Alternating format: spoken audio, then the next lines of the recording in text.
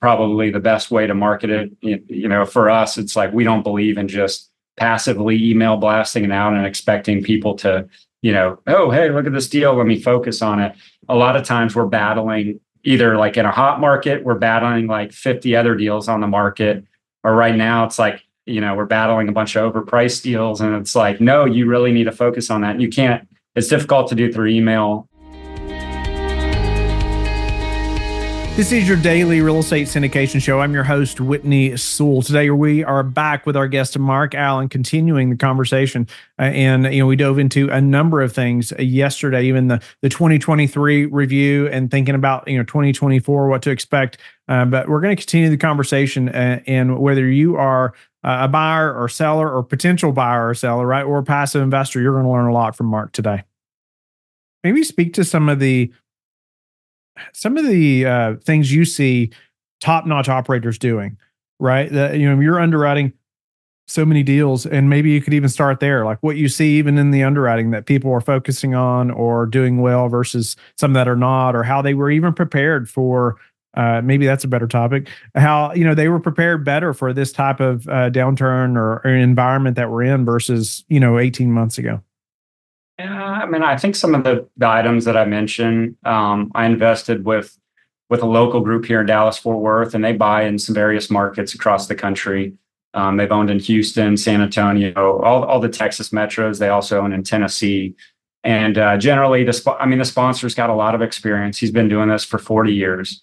He started as a mortgage broker and then, took some of the income that he was making, bought some small properties in San Francisco, years ago, and then, has scaled up. And I think, with his kids, I think has got a little more into syndication and has taken institutional equity. So he's got a varying range of experience for all the way from Class A, institutional quality, $70 million plus assets down to, Class C properties built in the 60s and lower income areas.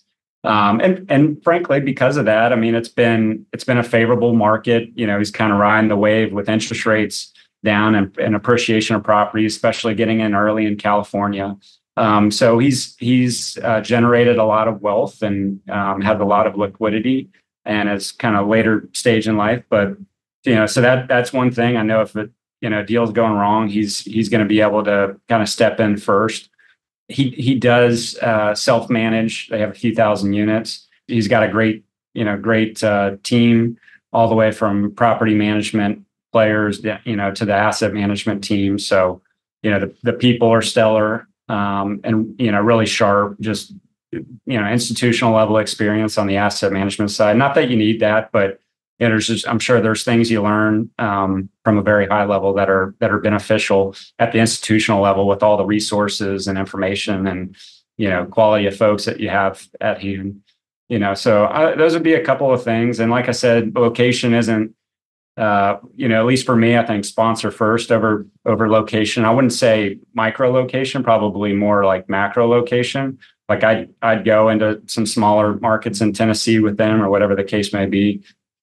Just because I know they're a good operator, but you also have to look at the micro location, income levels, schools, how walkable or close to amenities, and if it's workforce housing, maybe public transportation or whatever the case may be. So I don't know. There's so many things you can look at, and you can honestly get overwhelmed. But I think from a very high level, I think sponsor number one, and micro location number two. But along with an experienced qualified sponsor, the fees are probably a little bit higher. Is it worth the fees? When you look at today's environment, I think so. I agree. Yeah. I couldn't agree more with what you just said about the operator and then the market. And you're paying that operator for his experience, right? And right. You're even trusting the decision to what markets they're going into, right? And the 40 years experience, like you're talking about, there's a lot of value to that for sure. Mark, what would you say is the biggest risk for even buyers today? What are some of the things that you see are killing deals other than maybe interest rates, or some things they should be considering? Yeah, I was going to say interest rates. but I guess it depends. Like, and I'm going to say if you're looking at folks that use JV equity or preferred equity, I guess the risk is just equity appetite changing as the market changes, and the way they price deals and look at different assumptions. I had a deal that we had a signed LOI. We're negotiating the contract, kind of a hairy deal with a development component as well. And all of a sudden the equity kind of backed off. It not only did interest rates go up quite a bit, and whatever it was, 90 basis points in a matter of a month or something like that, month and a half. But also just headlines with DFW rent growth negative, and some of these things started to come out, which just changes sentiment. And they say, hey, we were projecting year one, just organic and rental inflation. We want to tail that back to zero for the first 2 years. And, we want to change our exit cap rate assumptions and XYZ. So those are probably like, the biggest risks and hard, really hard to qualify up front. And, generally, if you look at the most active buyers in DFW, they're syndicators. They're those who have discretionary equity and don't have one big check writer. And frankly, I mean, those are and they built really good reputations. They're really good at raising money. They're really good at what they do. So because of their reputation, brokers are definitely pushing them to their sellers as top buyers. Like, you want someone who can close in today's environment with all the volatility. So reputation is, I wouldn't say everything, but it's a big key factor in getting deals done today. Yeah, no doubt about it. What about sellers? Should we still sell? I know you said it's a great time to buy, but is it a great time for the sellers right now? Yeah, I mean, when you look at the sellers in our market, generally, like you won't sell unless you have to sell, or generally maybe you bought in 2000, maybe you bought the asset 2015, 16, 17, 18, or whatever the case may be. You've implemented your business plan. I mean, there's been folks that, again, like taxes, insurance, man, it's just eating up my cash flow, and I'd rather sell it, maybe do a 1031 exchange into a higher quality asset, whatever the case may be. There's varying motivations, and you just have to figure out, I guess, if the pain point is painful enough to trade out of the property. But generally, and that probably depends on the market, because you got to look at capital inflows too. We got a lot of capital flowing into Dallas. I can put out a Class C deal and have 15 offers. I can put out a Class B deal and have 25, 30 offers, if the property is priced to meet the market. That's a key. There's been a lot of properties that have gone out that are just whether the broker mispriced it or the seller has high expectations, and the broker just says, well, let's see what happens with this. But if a property is priced to meet the market, and I think this is probably the case, maybe not as many offers in in Houston or Atlanta or maybe some other places, partial here to Dallas. But generally, there's going to be good in today's market for a properly priced property. What about what's maybe a biggest challenge in your operations right now, or business? It probably just goes back to, like, you feel like when you're in the market too. I mean, it depends with the sophistication level of the seller, but as a broker, I'm in the market. I eat, sleep, and breathe multifamily. It's all I do, day in and day out. I'm reading a lot of information, tracking a lot of data. And so again, kind of going back to the conversation where it's like, hey, I think now is the time to go, because you can still, it's not going to get better from here, and you got a maturity coming up, and you can still, there's a return of capital to your investors, like these conversations in 2022. And I mean, again, you just hope that, and I get it, there are tough decisions to be made, but you hope that things will get better, and they just haven't. So it's frustrating when, you feel like you have all the data, you're advising to the best of your ability with all the information at hand, and the sellers want to go a different direction, and then then things don't get better, and you're like, man, I guess hindsight's always 2020, but that's a frustrating thing. We're working just as hard right now, brokers across the country, and we're definitely, revenue is way down. So, we're feeling the pain as well. And so, that's not that it's a frustrating standpoint, but we're working hard and we're advising to the best of our abilities, and there's just less transactions happening. So, it's fun, and not that I think I've learned that over the years too. It's like, it's not all about, I like doing deals and getting deals done, but, in the same respect, to me, I think the business has become more fun when I feel like I'm part of the team and like I'm part of the deal. And, usually I don't have any, investment of capital in the sponsor's deal, but I have an investment of time of advising them, over a period of time. And so to be, felt like you're part of the team and you're in this, like working in their best interest to try to make educated decisions or help them make educated decisions, versus just running on the transaction hamster wheel. Yeah, no doubt, a big challenge. It affects the brokerage side as much as it does us, right? As the operator or trying to buy, no doubt. What about what's maybe your best advice for passive investors right now? I know you mentioned the operator, the market. Anything else you would add as far as them looking at deals or things they should be looking at when they're trying to underwrite or anything around that? I think it comes down to education. I'm not in it like you are, but I would imagine, I know there's a lot of folks that have done really well. There's a lot of folks that want to invest in real estate that have exited companies and whatnot. They're obviously, intelligent individuals. There's just a lot of nuances, I think investing in real estate. So it's get educated so you yourself can do the due diligence, not only on the sponsor, but also on the deal as well. I think that's probably one of the biggest things is just get educated. There's so many resources out there, of course. There's an investment of time to be, to learn, but, some of the seminars and conferences and things like that, I think could be helpful. And then there's a lot of good online resources as well. What are some of the most important metrics that you track? In brokerage, and this is probably even more important in a non-disclosure state like Texas, but data and information is key. There's a lot of data sources out there, such as CoStar, that brokers subscribe to. And again, in a non-disclosure state, there's a lot of bad data out there. So just being the boots on the ground, just trying to track just a lot of data and information as far as which of my competitors have listed what properties. Did they close the deal? Did they fail? What is their success ratio?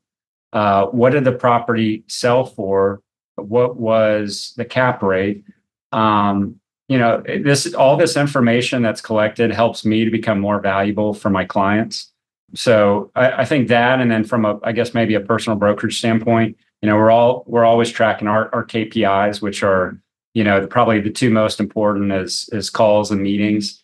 When you list a property, probably the best way to market it, for us, it's like, we don't believe in just passively email blasting it out and expecting people to, oh, hey, look at this deal, let me focus on it. A lot of times we're battling either like in a hot market, we're battling like 50 other deals on the market, or right now it's like, we're battling a bunch of overpriced deals. And it's like, no, you really need to focus on that. And you can't, it's difficult to do through email. So, phone, text, email, we use that combination. We're going to networking events. That's another KPI. How often are we getting in front of people and sharing information about our listings? So anyways, those are a couple of important metrics that I track. Any other habits that you're disciplined about? I mean, I think, most brokers generally are probably, pretty disciplined folks. I think, just coming from a military background and an athletic background, I've always been inherently disciplined. So, I still wake up every morning at 5:30. I take some personal time, some reading, spiritual, I read the Bible, kind of do a daily devotion, and then I get after my workout. And now I've got little kids, so I'm just kind of disciplined in that. And it's like, I think it's tough and I don't know if you can relate with this, but it's tough for guys, especially those that are growth oriented, just to balance everything in life. So I feel like that's one of my big goals this year is just to be. I feel like I'm home a lot with the family. Like work has gone great over the past several years, as we continue to grow the company and the brokerage business. Now that I have little kids, I think just trying to set boundaries with technology. I think that's one of my, just a reflection point. That's a big challenge for me, and just being more present, more intentional, with my wife and kids. So, anyways, kind of deviated from your question about discipline, but yeah, generally that's kind of my routine. I get in the office, I time block. I have time where I call, where I'm focus on the deals under contract and kind of make my rounds there, and then times when I'm kind of look at underwritings and things like that. Yeah, no, I love that, and I appreciate you even going in that direction. I think all of us battle with that, whether you're driven entrepreneurially or in business or in your career or not. Most people still struggle with holding the phone in front of their face, right? Instead of speaking to their child that's standing there in front of them, right? Me included at times, and I've had a big push on this recently. My wife has been challenging me when especially or I get home, the phone needs to stay in the office, right? And I need to do a better job at that. Or even gets like just turn it off, right? The rest of the night or something like that. So I need to do a better job at that as well. But I think it's a very common struggle. We think there's a balance. I'm not sure there is a balance, right? But man, you got to be intentional. And if you're not, man, the years go by and they're all of a sudden they're driving and are gone, right, out of the house. So yeah, no, I was going to say I feel for you because I'm doing a land development deal, and with a friend of mine and my father as well, and we brought. We closed the land in cash. I think we brought 7 other investors into the deal, and I have one that he'll touch base with me because we're going to do great. I think it's going to be a 36% IRR. We're right at the finish line here, but the timeline has been a little bit longer, than expected, and so I get calls from him every now and then. I'm like, man, I cannot imagine being a sponsor with 100, 200, 500 investors. Whereas a broker, I generally have, 1 to maybe 3 or 4 clients at a time, with active listings that, I'm talking to on a regular basis and managing. So if they, it's a challenge when you get home, and, some people are, have I don't want to say more needy, but maybe that, a little more needy. They want to know, hey, what's, I just talked to you 4 hours ago, but what's changed? And I think at this point in my career, I've been try to be a little more selective on who I work with. So try to work with people that are aligned, value wise and business wise. Makes a ton of sense. No, I appreciate you sharing that as well. It's definitely helpful. No doubt about it, to be aligned in those ways. So even with your investors, if possible, right? Because they are going to have questions that, man, in a development deal, if somebody says 12 months, I usually think, okay, they meant 36. That's what they meant. Yeah. That's what I tell myself. Right. Yeah. But Mark, what would you say, or how do you like to give back? Probably the biggest thing over the last few years, just with the crazy busyness of brokerage, has been more monetarily than time. We are pretty involved in our church. It's a benefit that our church is right across the street from our neighborhood, especially with a 2-year-old and 4-year-old. Generally it's through different organizations. I'm part of an organization called Mercy Street for the past, I think, 6 years now. And it's basically a West Dallas organization, kind of Southwest Dallas, where it takes kids from just lower income, families. A lot of them don't have father figures. So it's similar to like big brothers, big sisters, but it's, through a local church here, a partnership with a local church. So I've had a mentee, for quite some time, and I've started in 4th grade. Now he's in high school. And I think just naturally as time has gone by, they move further South Dallas. I moved further north, and, kids and stuff like that. I used to see them like every other week. And now it's just a few times a year, but it's, good with technology and staying in touch. So get back through Mercy Street. And then there's a handful of different organizations, both nationally and locally, that I give to as well.